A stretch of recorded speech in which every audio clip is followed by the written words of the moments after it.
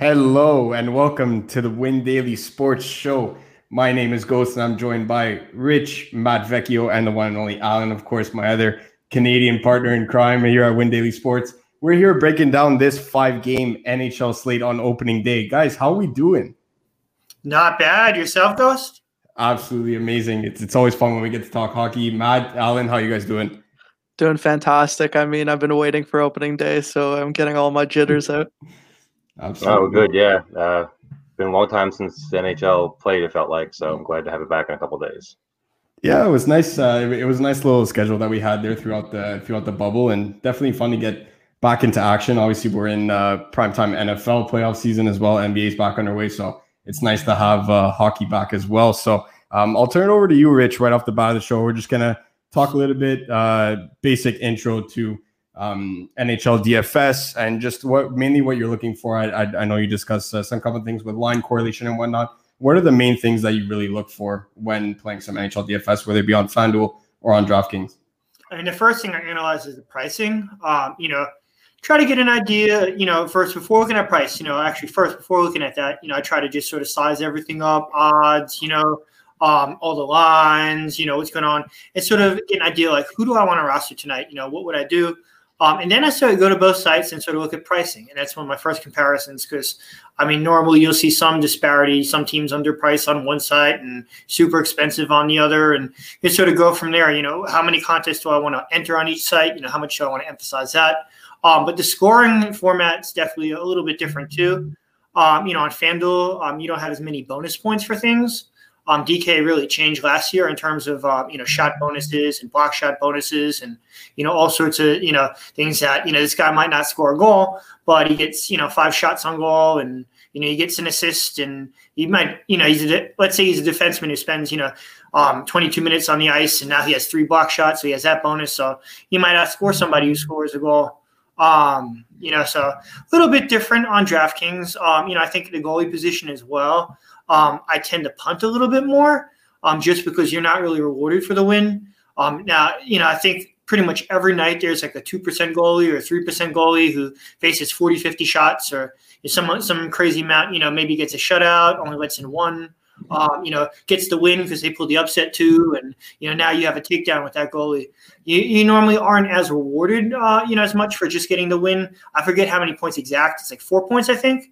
But it just doesn't really make it worth it. Whereas on FanDuel, it's the exact opposite. I probably want that win. I think it's like a good 12 points and then another 8 or something, for shutout, 7 or 8, something like that. So it makes a huge difference. So, a lot of times I might even, if I have a different sort of build that necessitates, a punt goalie or some sort of spend down, that might lead me to sort of build that over on DraftKings.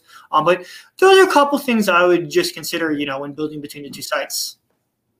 Yeah, of course. I mean, we talked about punting goalie and both defense spots even possibly because I agree 100%, especially when we're talking about that block shot bonus. All of a sudden, a guy like Ian Cole over on Colorado possibly can outscore Kill McCarr on some nights just because he could rack up 5-6 block shots. And next thing you know, you're punting goalie, like you said.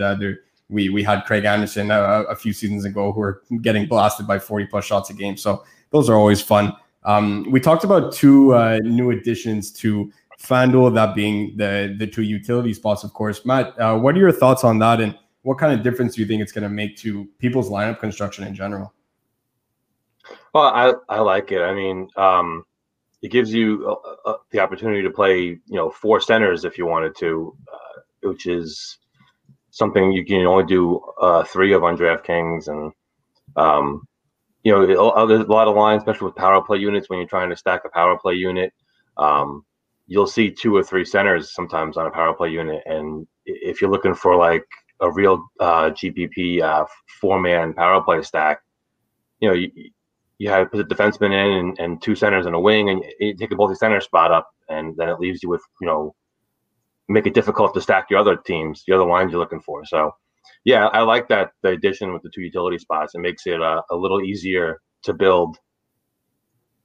Yeah, of course. Do you guys think that, Alan, maybe you could chime in on this one. Do you think that it'll possibly defer people from stacking, or do you think it'll increase the odds of people stacking? How do you think people are going to approach it? Do you think that they're going to go more so center winger combinations, exactly like what Matt said. You could pretty much jam in 4 centers at this point. Do you think that it's going to be more so people go with 2 complete lines, little 1-2 punch like a Matthews Marner, rather than adding Hyman onto that line as well? Or do you really think that they'll just stick to the traditional route of going 3-man full line stacks?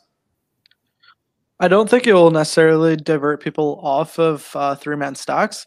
What I find interesting is now you have the opportunity to do 4-man power play stacks. So Colorado's an excellent example.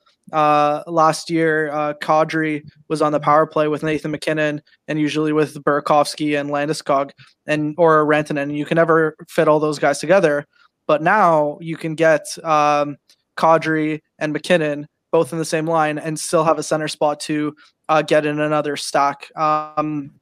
What's also important is actually Hyman's on the 3rd line this year. He got replaced by Joe Thornton, so that adds a little bit of value to the Leafs there. There's a lot more to discuss, which we'll get to later, but that's just one point. I think Joe Thornton's a little slow, but you can always get some peripheral points playing with Matthews and Marner.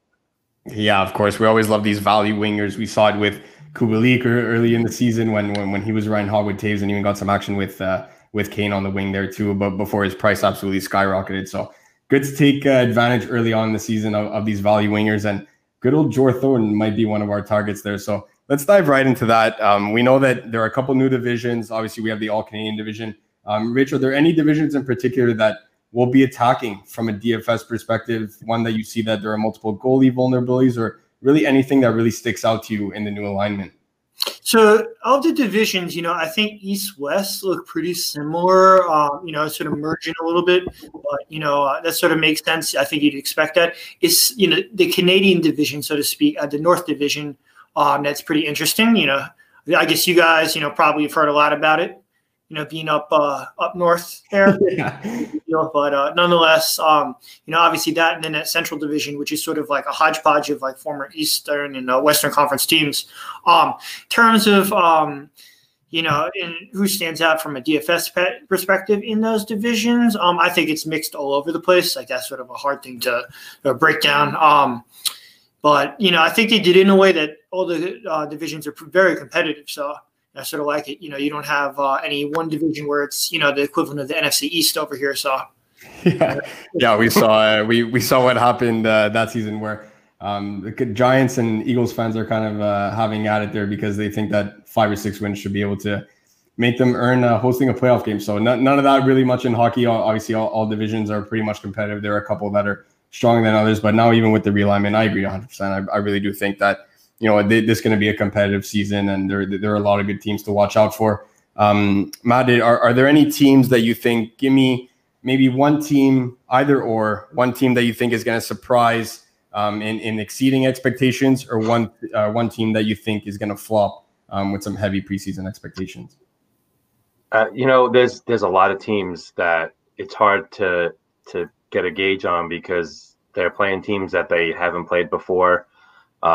Like out west, like you were talking about the divisions, like the NFC East, the West division's almost like that to me because you have 3 teams, Colorado, Vegas, and St. Louis, who are just going to dominate the other 5 teams in their division.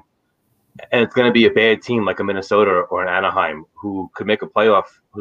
Someone's got to get that 4th spot and make the playoffs. I think Minnesota is a team that, I mean, if Cam Talbot's any good in goal, which I mean that's a big if. If Kaprizov is as good as the people in Minnesota are talking about, they could get that 4th playoff spot, and you never know in a 7-game series what could happen. So Minnesota is a team that they're not like a great fantasy team. You really don't want to play them that much because there's not much there. They don't have a number 1 center. Nick Bjugstad and Bonino, those aren't number 1 centers, but they really like this kid Marco Rossi. He's listed as injured now, an upper body injury, but he hasn't stepped on the ice yet. He just finished up the World Juniors with Austria, had a quarantine for 10 days when he came in, and then yesterday they listed him as injured. So they're really high on him. They wanted to give him his 6 to 7 game tryout with the junior contract and then see where it went from there. But Minnesota is a team that, because of the division they're in, really could make a big jump this year and make the playoffs. And you never know. Like I said, a 7-game series, a hot goalie could win you a series. So, Minnesota is one of those teams, and I think Toronto is a team that could actually be a letdown. There's so much hype in that division that they should have an easy division. They should walk through it because Montreal's not good, Ottawa's not good. Who knows what Calgary is? Vancouver, win it. So they should walk through it. But I really like Calgary and what Montreal did in the offseason. So I think it could be more difficult for Toronto, and they may actually not win that division. And I'll turn it over to you. Obviously, you are in Toronto. You want to talk a little bit about your Leafs to defend the possible walkthrough, or maybe they flop? What are your thoughts on the Leafs heading into the season here? I like, you have no idea how much I want to praise Toronto, and they did get some good off-season acquisitions when it comes to TJ Brody, but aside from him, like they just got a lot slower and a lot older. They got Wayne Simmons, Zach Bogosian, Joe Thornton. Those aren't guys that are really exciting to me. Like, they can still play hockey, but when I'm looking at Montreal's additions, it pains me to say they got Tyler Toffoli. They're getting Alex Romanov at D, who is extremely cheap, especially on FanDuel. They have boosted their team so much, and I agree that Montreal is kind of like a dark horse in the division. I don't know if Toronto wins. I hope they win. I can see them winning, and I definitely see them taking one of the playoff spots, but it's going to be tougher for them, and we're going to need Toronto's top players to perform to their full expectation. We can't have people taking their foot off the gas like we saw Kapanen and Johnson do. They were fast guys, but they just weren't putting the puck in the net, and now neither of them play for Toronto, so we'll see. Yeah, we saw what happened with that Toronto offense. I mean, obviously one of the most potent offensive units on paper, at least in the entire league, and yet some nights they just couldn't find the back of the net. So curious to see what they do. Obviously, Austin Matthews has another year under his belt. I can't wait to see what he does, possibly a dark horse to end up leading the league in goals. So, Rich, talk to me about a couple marquee offseason, maybe signings or free agents, maybe even some that haven't even signed just yet. Obviously, we see with the flat cap and COVID having its effect on the league and whatnot. High profile players like Mike Hoffman getting PTOs and whatnot. I mean, you can include those guys if you like, but are there any marquee free agents that really stand out to you, possibly in new spots that we could take advantage of from a DFS? I think Taylor Hall signing, I think that's going to be huge. And, as I said, I'll get back to Taylor Hall in a second, but one thing I did want to point out, we talked about Calgary, Montreal, and Toronto as potential teams that could win that Canadian division. Just to show the depth there, I'm going to bring up another two. Vancouver, who had an excellent run in the playoffs. Obviously very young, just still molding. I mean, I think they can potentially take it. And the defense is terrible. I know. But let's not sleep on any team that has Mick God and Draisaitl. I mean, if Edmonton were to just tear it up, prove the defense a little, and, those guys roll their way through, I don't think anyone would be surprised. So, I mean, it just shows, just how great that division is. But to the Taylor Hall signing, I think he needed another piece there in Buffalo. I think Eichel, ready to take that next step. Sometimes a lot of focus on him. That's a team that I could see stepping it up a little bit with that addition. Of course, and obviously our good buddy Zach ends up bringing it up, the Alex Pietrangelo signing in Vegas. I want to get your guys' thoughts on two right-handed shot defense that. How many defensemen do you need at some? That's it exactly. I mean, what do you think the kind of impact that a player like Alex Pietrangelo could bring on? Obviously, we saw Vegas go all the way to the Cup final once before, and what do you think his kind of impact would be, and what do you think that impact is going to have on a player such as Colton Parayko out there in St. Louis? Is it him? Is it a guy like Justin Falk that ends up stepping up on that right-hand shot blue line there for them? Who do you really see stepping up on the blue line for St. Louis in the absence of their former captain? Figure he's probably first-team power play, all that. It fills the role. Of course. They also just got Torrey. They just got Torrey Krug, so I think they're able to survive the loss of Alex Pietrangelo. I think as soon as they got Torrey Krug, that's when Pietrangelo knew that he was not coming back, because they could only wait so long, and eventually St. Louis just had to pull the trigger. Yeah, that's it. Especially with the amount of money that they have tied up in that blue line between Parayko, Krug, and obviously Justin Falk too, getting that hefty extension midway through the season before Pietrangelo even hit the market. So that was a little surprising, but needless to say, that it looks like their blue line is pretty good. Do you guys see a way that maybe Vegas ends up making a move to get out of this cap casualty that they kind of find themselves in right now? Do you see a player like Jonathan Marchessault, any one of these guys, William Karlsson, possibly on the move? And if they do end up moving, what kind of fantasy impact that they could have on their future team? Or how do you guys like these guys staying in Vegas and really the way that they'll come out in this shortened season? Well, I actually have heard some rumors that they're already trying to move Pacioretty. So they just signed him to a new contract a year ago, and then to move him right away, that's the cap salary cap for you. And I don't like that they'd want to move Pacioretty, but you gotta have salary cap space. So he's somebody, and depending on how the season goes, I mean, they're talking now, they're going to do a 50-50 split with the goalies with Lehner and Fleury to start the season. But, I mean, if you need cap space and someone's looking for a goalie and wants to give you some picks and prospects, definitely Fleury could also move from Vegas to free up the cap space. But like I said, the Pacioretty trade, I wouldn't want to see them move Pacioretty. I think, they just signed him. He's a real important piece there. But they have some young kids in Vegas, like the kid Chandler Stevenson, who's going to be real cheap in fantasy, I think, and he's someone you can get even in your season-long drafts real late, who's right now centering that first line with Pacioretty and Stone. So, and a kid like Cody Glass, they also have who they really like too. So they have some pieces. So I guess it depends on what they bring back. But Pacioretty, somebody in Vegas, I've heard that could be moved to shave salary. It's a real shame too, because they did give up a lot to get Pacioretty. If I remember correctly, they gave up Nick Suzuki and Thomas Tatar. Like Max Pacioretty is an amazing hockey player, but that is quite the haul. To be fair, they didn't know that Thomas Tatar was going to become a top line talent, but still, and nobody plays him still. Yeah, well, he doesn't get played. he should get played now. Like his price is surprisingly pretty low for a top line player like himself. But that would be a huge gut punch considering everything else that Vegas has accomplished in their first few years. They've just been wheeling and dealing. They have so many draft picks. They just swindled a bunch of teams when they were getting Shea Theodore, William Karlsson, Jonathan Marchessault, Riley Smith. They just robbed from a bunch of teams and actually built a Stanley Cup contending team. It would be a shame for them to lose Pacioretty like that. Yeah, I mean, I don't know how you give up your best scorer, as probably arguably best player overall. I think Vecchio was on point with, they give up Fleury. I mean, half the time he's not playing anyway. So, if you could save some cap space that way, it seems a better way to do it. You got to win the Stanley Cup. You want to have someone there to lead your team, in that first power play unit, score your goals. So.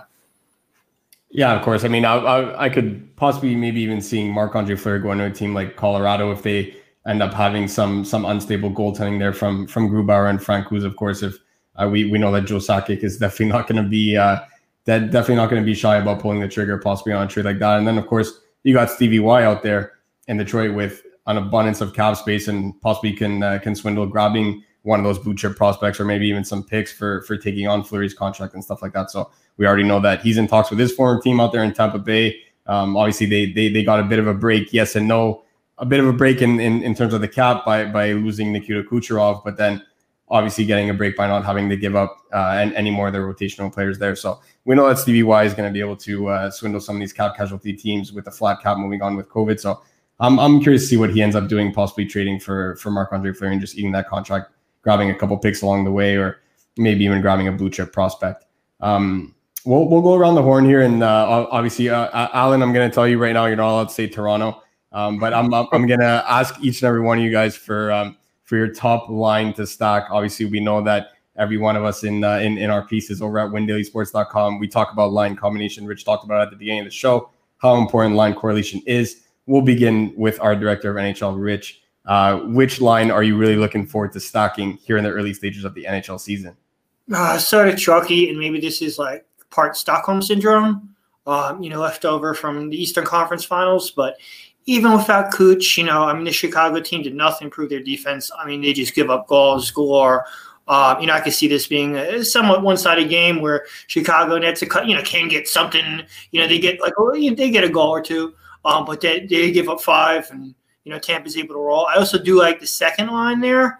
I think they offer, Thornton will be chalky in terms of value, but I think they offer some alternate value there. I mean, Blake Coleman, we know what a beast he was, with the Devils, and then later on, I think he was on the third line most of, towards the playoffs and stuff last year, but I mean, pretty good value. So I guess between the big T's, I'm going to go with Tampa Bay.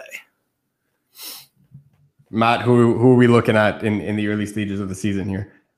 Well, I'll stick on brand with the Wednesday games since you mentioned Tampa and Chicago. I think everyone's going to kind of look at Colorado and Edmonton, but not look at St. Louis in the late night. I really like St. Louis's second line actually to stack because they're cheap. They help you fit in a Colorado or an Edmonton power play, Colorado power play, because Jaden Schwartz, Robert Thomas, and Mike Hoffman. Hoffman got his official deal today. He signed 1 year, $4 million, so he's officially under contract. The PTO is over for him. He's there. I think he's like 3,200 on DraftKings, and Thomas is only 3,000. I mean, you got two cheap guys with Schwartz. Schwartz is 58, and Robert Thomas is 3K, and Hoffman's 3,200. So that's a cheap line that is playing in power play. Hoffman has been running first power play with O'Reilly, Shen, Perron, and Krug during training camp, and then Schwartz and Thomas on the second power play unit with Bozak, Parayko, and Dunn. So, I mean, you could make a 3-man stack like that with that line. You get access to both power play units for St. Louis, and in a game I think that they're going to go under-owned and be overlooked, and they're a real cheap line. Like I said, you want to fit Edmonton, you want to fit a Penguin stack, Toronto, you got to save money, and both Thomas and Hoffman are cheap and help you do that. Well, I love it. I didn't know. I love that 1-2 punch. That's crazy. I did a quick look up top, and you get a feel for the games, but didn't dig through every little level and the pricing. And I would say Hoffman's another one. If you want to go Hoffman, Thornton, and cash, and then just stack up from there, that seems like a game plan. That's it. So we'll move it over to Alan now. Alan, obviously, I was joking when I said that you can't talk about Toronto. We know that you're going to at one point. You got the opening day article for our team over at WinDailySports.com. Give us a bit of a taste here. Give us one of the lines that we're looking at for opening day. Well, I definitely agree with what's been said so far, especially Schwartz. He's probably one of my top plays. I really do like him, and I think he's in a great spot now in St. Louis. My top line is actually going to be Pittsburgh's second line. It was very tough between Vancouver's second, Vancouver's first, and Pittsburgh's second. But to me, it's such a solid line that consistently goes underpriced. I'm tired of FanDuel disrespecting Brian Rust. He's still at like 5K. The guy is like a top talent in his team and probably in the league as well. He consistently puts up points. He gets a lot of shots. He blocks shots and he scores a lot of goals. And he's going up against Philly. And even though Philly's the favorite in this game ever so slightly, I was not impressed when I watched Philly's warm-up game. I saw Carter Hart letting some bad goals, but we'll see where it's at. I do like Hart's price, but I'm definitely leaning towards Pittsburgh too for some of my lines. Yeah, we know how much that Malkin Rust duo did some crazy damage for us throughout last season, obviously on the power play together as well. So that's definitely one that we'll be going back to the well. We'll go around the horn here. Any last thoughts, gentlemen, whether it be on the Wednesday slate or just on the season in general? We'll begin with Rich. Brian Rust, man. I mean, I think in terms of rankings, point per dollar, this guy's always number one in FanDuel. They must hate it. He did something to someone there. I mean, because he's here, you have to get an increase. But yeah, I guess, if I say anything about opening week, I think you have a lot of newbies out there. So those of us, have a little bit of hockey experience. This is a time that, some people say, well, it's early season. You might want to go light, especially if you have those bigger contests out there and a lot of people who don't know what they're doing. We might actually want to go a little bit heavier. Keep in mind, those of you new to hockey, a lot of things to watch. We're going to want to watch lines throughout the day, especially before lock. We could have, idea, this is how it, with so-and-so out, this is how this line is going to match up. And then all of a sudden, they come out in the ice and it's all different. So be careful to pay attention to that as well as goalies. I could tell you every night you have newbies. I see people who might otherwise, win a tournament or something, but they left in a goalie who's not starting, and his game wasn't at main lock, etc. So just try to pay attention to things throughout the day. Very important. I absolutely love that. Following the news is huge in any sport, and NHL is even more so. I mean, obviously we saw different line combinations happening, and then all of a sudden, it's nice that we get Joe Thornton on the opening line right off the bat, but you know that could happen midday in the month of February, where you know what he's on the third line and he slots in on the first. You know, I did credit to what you do with NBA, man, because it's a whole other level. You know, it's not 5 people starting. And definitely not quite the NBA when it comes to late news. Yeah, absolutely. It's we see it with soccer. Obviously, all you guys are in that chat as well, and we appreciate everything that you guys do with the team every single day. We see that lineups end up changing, set pieces end up changing in soccer. It's the same kind of thing in hockey. We end up getting a different rotation on power play units, and we end up getting one of these value wingers that really end up changing the slate completely when they end up slotting. I think usually you have a little bit less time because soccer usually it's about like an hour 55 minutes when I was on. On average 35 minutes or so. Yeah, that's it. It's nice to see that definitely being able to move on the fly. Obviously, you need to make sure that you join our Discord chat to be able to get all these 3 fine gentlemen, and of course Austin as well, who's not with us tonight, but always listening and making sure that he's in that Discord chat as well. WinDailySports.com/chat, 7 free days. Gentlemen, I thank you very much for allowing me to join you tonight. I cannot wait to end up reading your content on Wednesday and throughout the season. For all of you guys, for all of us at Win Daily Sports, thank you all for tuning in, and we'll see you Wednesday for the opening day of the NHL slate. Take care. Thank you.